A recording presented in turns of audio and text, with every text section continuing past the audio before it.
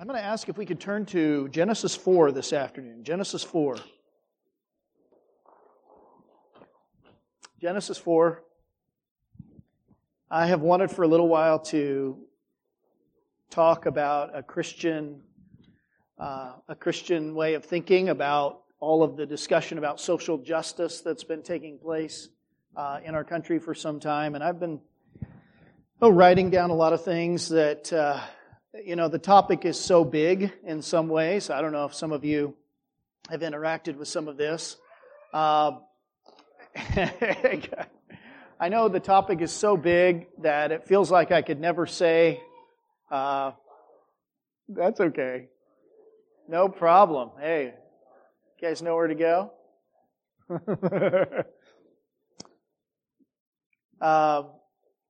I'm probably only going to deal with certain aspects of it, probably, Lord willing, next Sunday, and then maybe on into, what's the next month? We're in February, right? March, whatever that is. I won't do it justice. I'll try to point you to some resources that if you want to keep thinking about a Christian view of social justice issues, that you can get some other help. But as I was preparing to talk about it, it just sort of came to me that this was sort of foundational for understanding that. And that is a basic view of Christianity and culture. And so I'd like to address that this afternoon, and hopefully this will lay the foundation then for next week. Genesis 3, as you all know, is where the account of when sin came into our world. And when it came into the world, it affected not only the individuals involved, but the social order of things. And the curse came upon mankind, and it disrupted the blessing of work that God had given man to do in the garden. Work was a good thing, blessed by God, given by God, but it was perverted in the fall. The woman and her work became a complicated issue. The relationship between men and women became complicated. Sin affected the whole social order. And of course, definitely in their relationship with God, it hurt that relationship. Sin permeated their family. Their children fought against each other, one child killed another, Cain and Abel. So you've already got sin beginning to permeate the social order in the family. But of course it doesn't stop there, because families multiply. Families become tribes and peoples and nations, and they spread out over the earth, and they become identifiable groups with distinguishable characteristics and shared sets of values and a way of life. In short, those families eventually become cultures. And sin affects entire cultures, entire civilizations. And of course, sin, when it is finished, brings forth death. It brings forth the judgment of God, and that's exactly what we see in these opening chapters of Genesis. Basically, Genesis 1 through 6, you see the unfolding or the development of human culture, and the pervasiveness of sin, and ultimately brings God's judgment on that entire ancient culture when we get to the great flood that covered the entire earth. Moses is using this passage to help us to understand the origins of human culture. So I think it'd be helpful if we read a little bit from this text. We won't read all of this, but maybe the beginning of or the end of chapter 4. Let's go to verse 17. So, Genesis 4, beginning in verse 17. Cain knew his wife, and she conceived and bore Enoch. This is, of course, the same Cain who is so notorious for the murder of his brother. And when he built a city, he called the name of the city after the name of his son, Enoch. To Enoch, and of course this is not the same Enoch that comes later in the genealogy of chapter 5, who was not, for God took him. But this Enoch, to this Enoch was born Irad, and Irad fathered Mehujael, and Mehujael fathered Methushael, and Methushael fathered Lamech. And Lamech took 2 wives. The name of the one was Ada, the name of the other Zillah. Ada bore Jabal. He was the father of those who dwell in tents and have livestock. Notice the way this is spoken about here. His brother's name was Jubal. He was the father of all who play the lyre and pipe. Zillah also bore Tubal-Cain. He was the forger of all instruments of bronze and iron. The sister of Tubal-Cain was Naamah. Lamech said to his wives, Ada and Zillah, hear my voice. You wives of Lamech, listen to what I say. I have killed a man for wounding me, a young man for striking me. If Cain's revenge is 7-fold, then Lamech's is 77-fold. And Adam knew his wife again, and she bore a son and called his name Seth. So now here's another descendant of Adam and Eve. For she said, God has appointed for me another offspring instead of Abel, for Cain killed him. To Seth also was born a son was born, and they called his name Enosh. At that time, people began to call upon the name of the Lord. And then just at the beginning of chapter 5, this is the book of the generations of Adam. When God created man, He made him in the likeness of God. Male and female He created them, and He blessed them and named them man when they were created. And when Adam had lived 130 years, he fathered a son in his own likeness, after his own image, and named him Seth. And the days of Adam after he fathered Seth were 800 years, and he had other sons and daughters. Thus all the days that Adam lived were 930 years, and he died. And then he goes on with the genealogy of Seth and his line, all the way down to the very end. Look at verse 32. He ends with Noah. And after Noah was 500 years old, Noah fathered Shem, Ham, and Japheth. And of course, then that leads into the account of the great flood. As I said, what I think Moses was doing here under the inspiration of the Scripture, under the inspiration of the Spirit, was giving us the origins of human culture. You can see that in several places here. First of all, chapter 4, verse 17. After Cain had a son, he built a what? He built a city. And he named that city after his son. Now, a city in those days was probably a lot smaller than we think of as a city, Houston. But a settlement of some size, not just the immediate family, but the extended clan. And cities, of course, grew up as places where culture can flourish. The reason for that is pretty obvious. Cities are dense settlements as opposed to rural places where cultural influence can spread rapidly. This is, of course, the days before mass media. People couldn't get on the internet. There was no radio to communicate your ideas. People didn't flip on the television. There wasn't even any printing press. So a city was where ideas spread. That was the best place you could go to get ideas about a more efficient method of shearing your sheep, or the best way to attach an iron axe head to a handle, or the new tune on the pipe, or who's the prettiest girl in town, or ideas about goodness and truth and God Himself. These are the kinds of things that would flourish in a city, a settlement. And you have another expression of culture right here in this text in chapter 4, verse 20. The first son of Lamech, he names his eldest Jubal, or Yubal.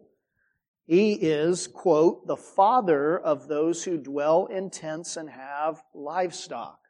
So there's a very specific kind of culture being passed on to his extended family and his clan and his people. They were nomadic herders. They were agriculturists. And the father passes on his skills to his children, and the family begins to practice agriculture, and the whole community eventually is characterized by this because that's often the way it goes, right? I mean, today we live in a day when it's so mobile and there's everything. People can get an education and any different kinds of thing they want to get to learn about. But in those days, for the most part, if you were the son of a farmer, guess what you were going to be? You're going to be a farmer. And if you're the son of a smith, you were going to be a smith. It's just, that's what you learned. That's what you could do. And so he became the father of those who live in tents and have livestock. I mentioned this morning that family is the most basic building block of culture. Well, here's a whole culture that sprung from this family. These people are probably doing something beyond mere subsistence farming like Abel did. Even in our modern society, though, there are little pockets of people here and there who just continue this same sort of nomadic lifestyle and culture, and you can find these kinds of peoples different places in the world. This is the beginning of that kind of culture. The second son of Lamech, you see another expression of culture here. This son is named Jubal, or Jubal. He's the father of all who play the lyre and pipe. A lyre is like a stringed instrument. So this family is musical, and they share their music with each other, and they pass it down. And it's not just that Jubal played instruments. He is, quote, the father of instrument playing. He passes on this culture of music in his world. And of course, music has always been a powerful shaper of culture and mirror of culture. And it was no different back then. The fourth expression of culture is in their third brother. So we've got Jubal. Now we've got Tubal. I'm sure their mom was like, Jubal, Tubal, whoever you are, get down here. Just like you are sometime. Naming all their kids in a way that sounds similar. But Tubal came to actually identify his profession. Tubal is like our word Smith. We have the last name Smith. And supposedly somewhere back along the line, that came from the fact that those people were smithies. That's what they did. They worked with iron. They were a craftsman, a metal worker, and that's what Tubal did. He was an artisan, and he not only honed that craft, but passed that culture on in his family and in his clan and his sphere of influence. So you can see the beginnings of various expressions of culture. The Bible doesn't leave us without some kind of grid of thinking about where this comes from and how this fits into the outworking of sin and of redemption. So you see very quickly not only culture being expressed, but sin beginning to permeate culture. That's the second thing that we see. Sin begins to permeate the culture from the very beginning. Just as surely as the people are sinners, so the expressions of their persons, the expressions of their culture are tainted by sin. Corruption of culture was inevitable. And here's why. This is kind of the main point of this talk this afternoon. It's inevitable because culture is an outgrowth of our beliefs and values. Let me say that again. Culture is an outgrowth of our core beliefs and values. At the core of every culture is a cult. Even linguistically, it's that way. There's a cult or a cultus, not meaning a false religion. I'm not talking about that, but I mean a core fundamental worship commitment, a set of beliefs and values, a worldview. And out of that, and your interaction with the world, springs forth culture. Culture, cultivate, cult, they all kind of are related words.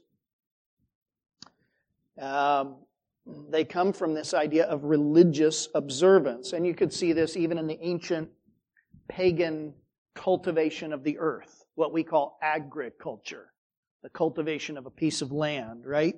That was inextricably tied in ancient pagan religions to the worship of the deities, the fertility rites, right? You can just read a little bit of ancient history and how closely those two things were related, which itself is a perversion of what God originally did in the Garden of Eden, right? God put man and women in the garden, and one of the reasons that He put them there was to what?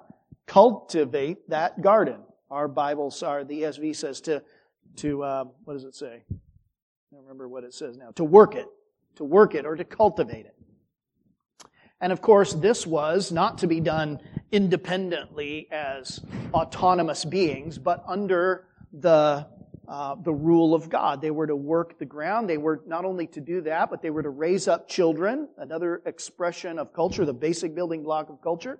And they were to have dominion over all that God made, to take what God had made and keep creating it, to cultivate the land, to plant fruit trees, and to spread the goodness of the world that God had made all across the globe as their family expanded. And it was to be a culture totally shaped by God Himself.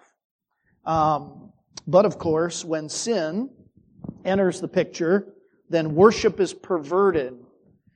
It becomes idol worship. It becomes man worship. And that, let me say this again, that skewed theology will inevitably skew the culture. Why? Because culture is an outgrowth of core beliefs and values. Culture making is inherently a religious activity. Culture is not neutral because the people that create it are not neutral. They have a certain view of reality.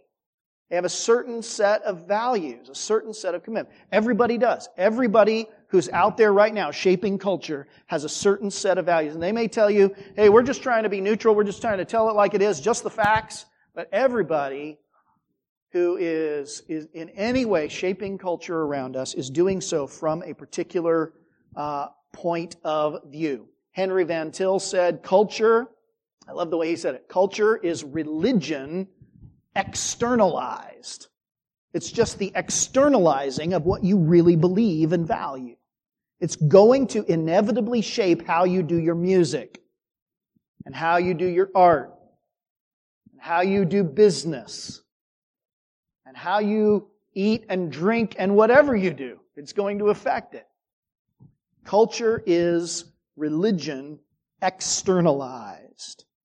Culture is the social incarnation of a worldview. Culture is the embodiment of underlying values. And as such, it is impossible, for a culture to be free of value or value neutral. A society's business activities, its art, its jurisprudence, its education, all of its cultural artifacts are and will be inevitably shaped by what it believes, by what it values, by what it considers to be true or good or beautiful. And so if it's a Christian permeated culture, it will look a certain way. If it is a Hindu permeated culture, it will look different. If it is a Buddhist permeated culture, it will have a different look. If it's permeated by rationalism or existentialism or postmodernism, it will have a certain kind of look to it.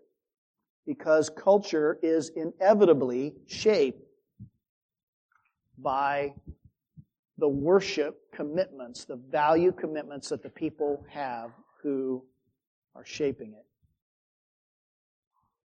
One commentator said about this passage that by linking urbanization in this text, this building of cities, and nomadization, those who have tents and work the land, by linking music and metalworking all together in the genealogy of Cain, the biblical writer seems to be suggesting that all aspects of human culture are in some ways tainted by Cain's sin.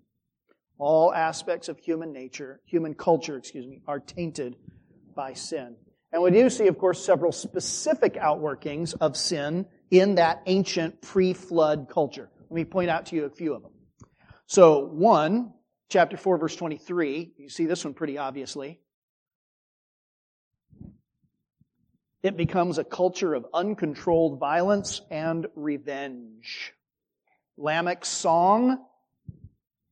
Can you imagine? What kind of tune would this song have? Something angry and full of angst.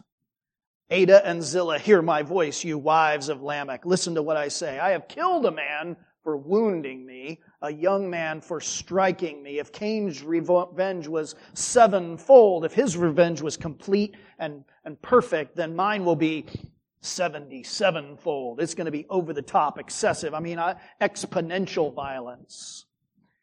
Not like the law of Moses, an eye for an eye, a tooth for a tooth. No, this was a head for a tooth. And this was like, you slap me, I will stab you. This is the idea behind this. Lamech's just full of pride, and you just see the bully of a man that he must have been, and the excessive violence that he was willing to resort to. And I can't help but think that perhaps Lamech is capable of such excessive brutality by virtue of his son's own cultural achievements. Imagine Tubal, the metal worker, the family of metal workers fashioning swords and spears for Lamech to ensure that he's able to get 70-fold revenge. And he's couching his angry rhetoric in what kinds of terms? It's almost reads like poetry, right? In fact, this is traditionally called Lamech's song. And of course, one of his sons is the father of music, right? And so he's taking the expressions of culture, perhaps with the metalworking and with the music, and it's all getting uglified and tainted by his own perversion.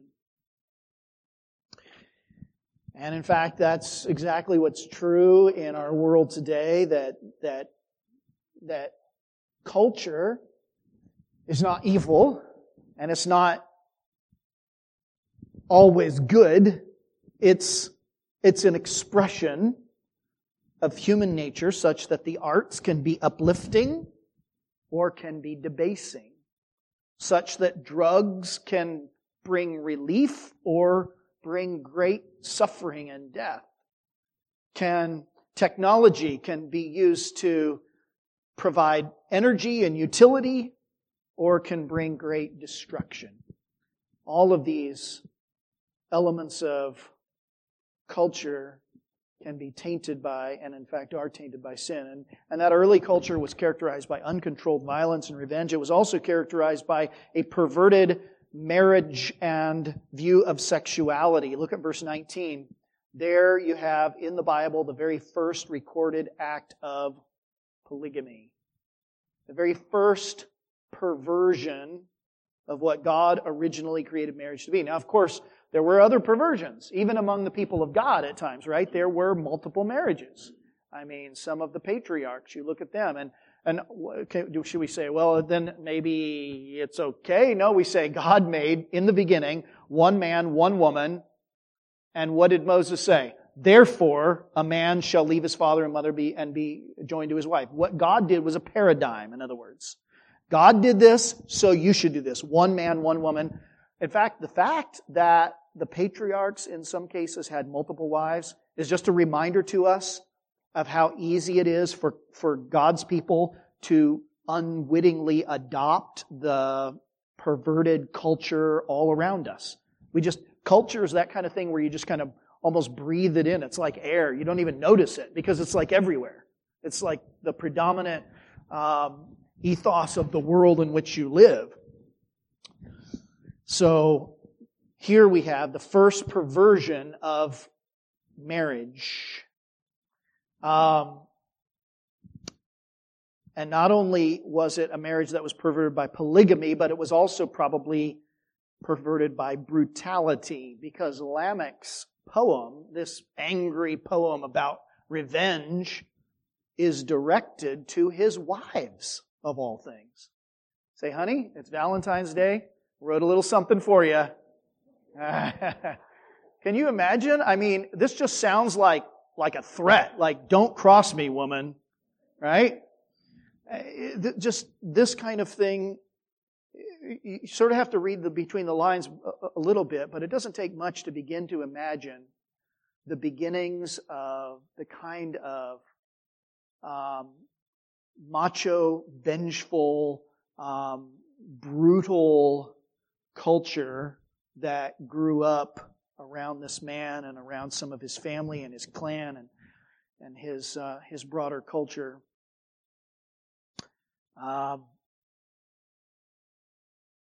Doesn't take much to be reminded of the culture of domestic violence that exists in many places today, the culture of adultery and divorce and homosexuality and any kind of sexual perversion in marriage that really has become, sadly, more pervasive in our broader culture.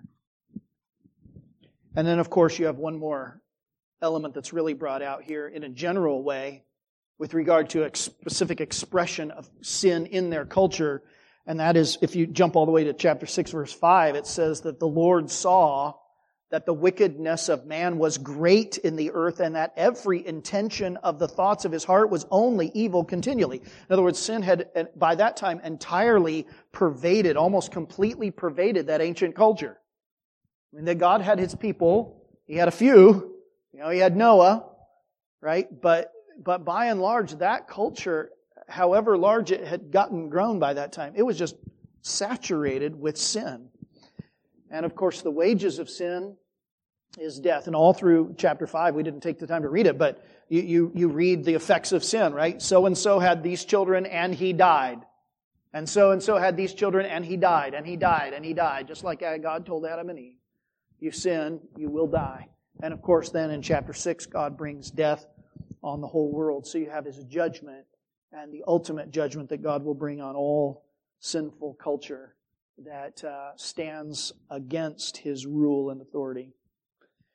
But then thirdly, I think what you have in this text is an amazing testimony of God's grace in culture. God's grace expressed in that ancient culture in at least a couple of ways. First of all, there was an appointed offspring. You look at chapter 4, verse 25. Chapter 4, verse 25. Adam knew his wife again, and she bore a son and called his name Seth, for she said, God has appointed for me another offspring instead of Abel, for Cain killed him. God has appointed for me another offspring. This harkens back to the language that God used in Genesis chapter 3, verse 15. Remember, He said, I will raise up an offspring of the woman, a seed of the woman, who will crush the head of the serpent. And I don't know what Eve thought, perhaps that Seth himself would be that promised offspring. I don't know. But the line of Seth, in fact, would eventually issue in the offspring, the singular offspring that God intended when He spoke those words back in chapter 3. Just like Paul uses that in Galatians, right? When he says, I'm talking about a singular offspring that God promised, which is in fact the Lord Jesus Christ, the Savior, the deliverer, who will deliver from not only all of our individual penalty of sin, but who will in fact deliver His people from all of the effects of sin in the world, in our society, in our culture. He will deliver. Can you imagine a world that is completely free of sin in its politics, in its rulers and governors? Free of any sin. Say, nope, can't imagine that. Check. What about a world that's free of sin in business? No sin involved at all at your place of work. Amen. Wouldn't that be a blessing? Or no sin compromising the arts in any way, or the sciences, or social interactions and social life. This is what Christ will bring. Having a discussion with somebody this week about eschatology and when will that happen? I hope soon. I don't know. I know it will be brought to its consummation at the appearing of our Lord and Savior, Jesus Christ. But there is an appointed offspring, but there's also in this text a godly line, a godly culture, a godly family. Chapter 5, you have Seth's family tree. Chapter 4, we had some of Cain's family tree. Chapter 5, we have Seth's family tree. And it's very different in many ways from Cain's, the line. One of the things you see is in chapter 4, verse 26. Let me show you a couple of them, 2 things here, that make Seth's line different. Number 1, people began in his clans to call upon the name of the Lord. Verse 26, to Seth was born a son. He called his name Enosh. At that time, people began to call upon the name of the Lord, which is probably a reference to the beginning of public gatherings of worship of God of some sort. I talked this morning about how much families influence kids for the Lord, taking them to church and family worship. Here's the beginning of this sort of calling on the name of the Lord among these peoples. And not only did they call upon the name of the Lord in these clans, but they also proclaimed the name of the Lord. If you look at chapter 5, verse 22, we didn't read it, but just take a look at verse 22 real quick. And here you have the other Enoch, the Enoch that I referenced earlier, who walked with God. And in verse 24, I think I said 25, 22, he walked with God. And verse 24, it says he walked with God and he was not, for God took him. Which has got to be something, amazing. I don't know quite what happened. Maybe kind of like Elijah, remember, was carried up into the heavens. This is a family that had some really good people in it, a clan with people not only that called upon the Lord, but also who proclaimed the name of the Lord. In fact, when you get to Enoch, what you find is in the New Testament, the Bible affirms that Enoch was not only someone who believed in the Lord and called on the name of the Lord, but he proclaimed God, he proclaimed God's word. Jude verses 14 and 15. Enoch, the seventh from Adam, prophesied, saying, here you get a little bit of a New Testament glimpse as to what Enoch's ministry was like. He proclaimed, "Behold, the Lord came with 10,000s of His holy ones to execute judgment on all and to convict all the ungodly of all their deeds of ungodliness that they have committed in such an ungodly way, and of the harsh things that ungodly sinners have spoken against Him." Here's a man who not only called on the name of the Lord, but he publicly called on sinners to repent of their sin. You imagine having a culture with people in it like Enoch, men who would stand and boldly proclaim the gospel and call people to repentance and to come to God. There was another descendant, of course, in this line who proclaimed God's name, and that was Noah. Noah, who is called in 2 Peter the herald of righteousness. So another preacher, another proclaimer of truth. What it is to be in what a blessing it is to be in a society, in a culture that has known so many bold proclaimers of truth. In fact, I'm so thankful, aren't you, that even in our country, we have even today men and women, men who stand in pulpits, not women, but men who stand and boldly proclaim the gospel, who call men and women to repentance, who speak truth to the broader culture. This is not to say, of course, that everybody in Seth's line was a believer, but rather that through the Christian influence of family, this was extended largely to that broader familial society. And the culture produced Enochs and Noahs, heralds of the truth, who called their cultures, their peoples, back to God. But in time, of course, even the descendants of Noah began to be utterly corrupt in their culture. And by the time you get to chapter 11, there's the Tower of Babel and the rebellion of humankind once again. God confused the languages there, which on one hand is a consequence of sin. And in fact, all divisions among people have their roots in sin. In Christ, all those divided peoples are brought to one again, right? Ephesians.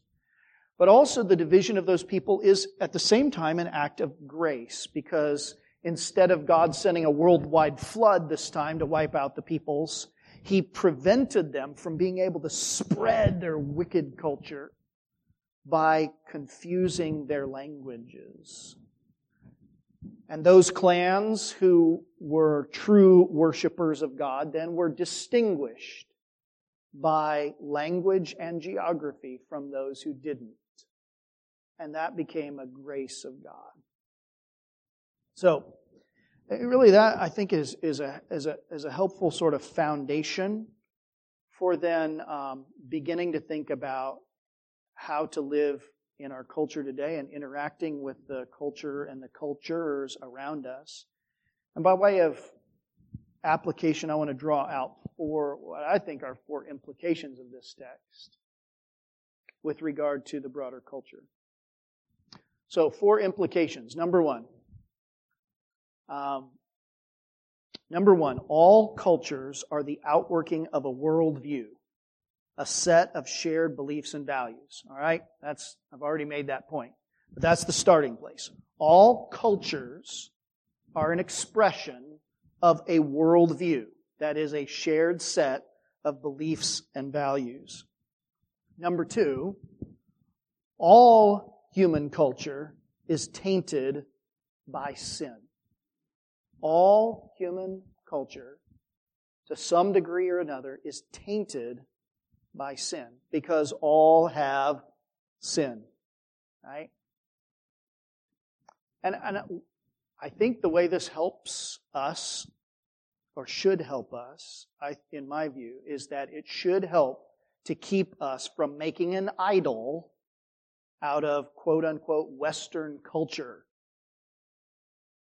Because our so-called Western culture is not untainted by sin. There are sinful elements that permeate every culture in the world. All culture is a mix of good and bad, depending on how pervaded that culture is with biblical thinking and or sin. And of course, even within a broader culture, there are many subcultures, right? You can live in America, you can imbibe American culture, but there's high culture, and there's pop culture, there's Southern culture, amen, there's Texas culture, and there's those Northerners up there. There's all different subcultures within a broader culture. And the church is nearly always a distinct culture of its own within the broader culture that is dominated by the world and sin. In fact, the more the broader culture diverges from divine revelation, the more countercultural the church appears by contrast. But the point is that all human cultures, Western culture, Western Christendom, it used to be called. Christendom, that's an older name that is very unpopular these days.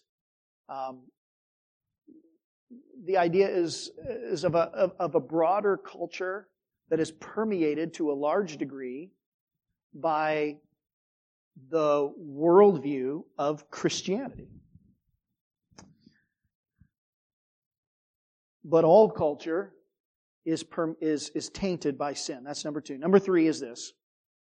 Not all human cultures, now I'm using cultures in the plural, not all human cultures are equally permeated by sin.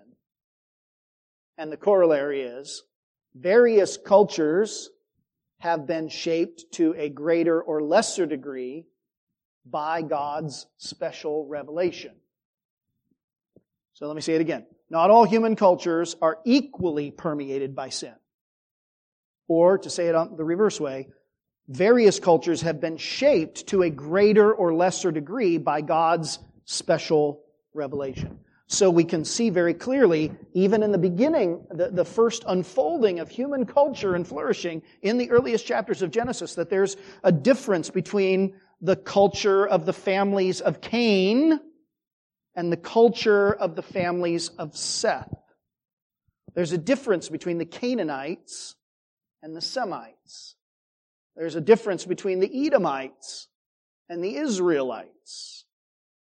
No doubt there's sin in both, right?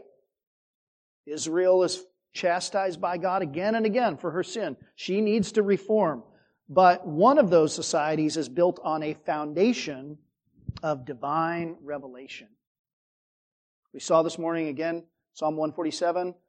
Not all of the nations have your laws, O Lord, but we, your people, have been given your revelation. So praise the Lord.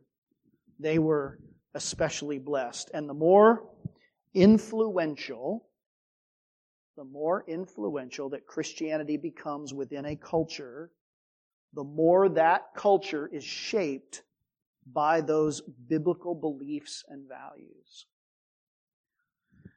Therefore, and this is my fourth and final point, and this all leads into that. Therefore, not all cultures are equally good, equally valid, or equally true.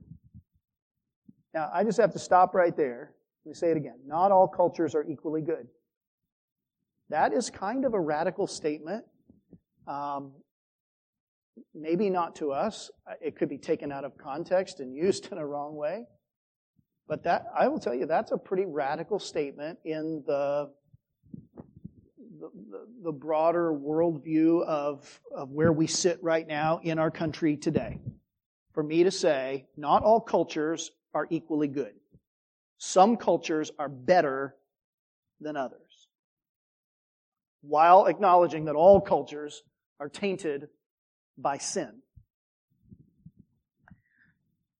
Kevin Bowder says it this way: cultural judgments are both possible and necessary. It is possible to say that some cultures are better than other cultures. Rodeo culture is better than the culture of the insane asylum. Amen? We'd agree with that. Academic culture, he writes, flawed as it is better than prison culture. If one is interested in fine chocolate, then Swiss culture is better than Swahili culture. If one is interested in respect for the aged, then Chinese culture is better than the American culture. One can evaluate cultures on the basis of other interests. Chief among them will be an interest in those matters that transcend all cultures, that is, truth, goodness, and beauty. So I'll say it again this way. Some cultures are better than other cultures.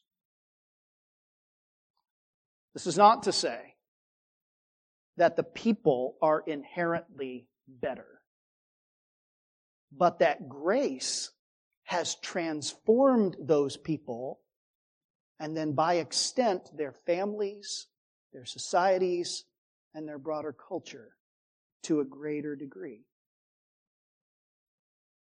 Say it again. It's not because there is something inherently better about those people. It is because grace has transformed individuals, enough individuals and families, to where it has begun to affect the broader culture at large. There is, I think, in fact, a fatal error of the alt-right movement. Familiar with that kind of terminology, the alt-right? And that's probably maybe not the best term to just throw out there without specific definition, because people may mean different things by it. The typical way that it's viewed by most of the people is that this is a fringe movement that is very, should have written down a definition. It is very friendly toward racist, white supremacist views. Okay, so the alt-right movement, if I can use it in that general sense. There is a fatal error, as I say, in the alt-right movement.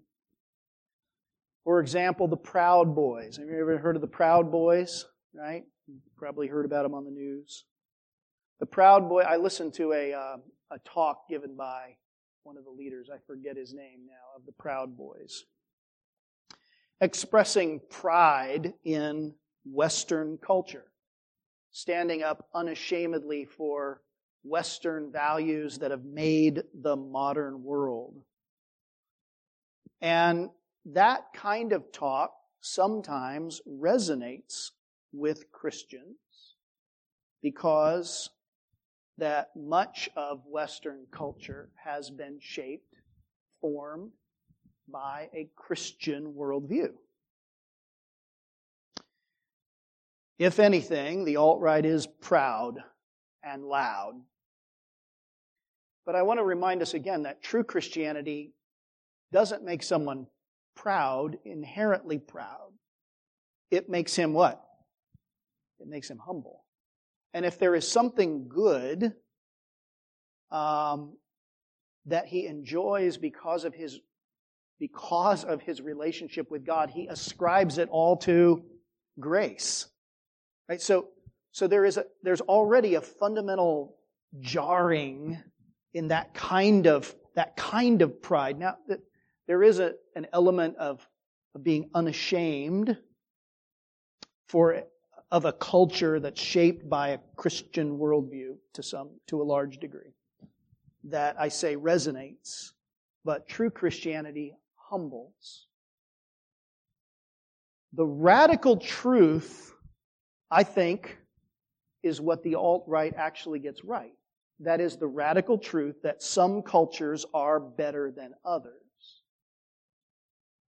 The fatal flaw, I think, the fatal flaw of alt-right racism is naturalism.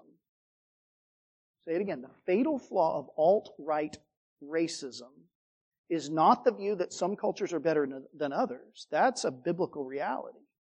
The fatal flaw of alt-right racism is naturalism.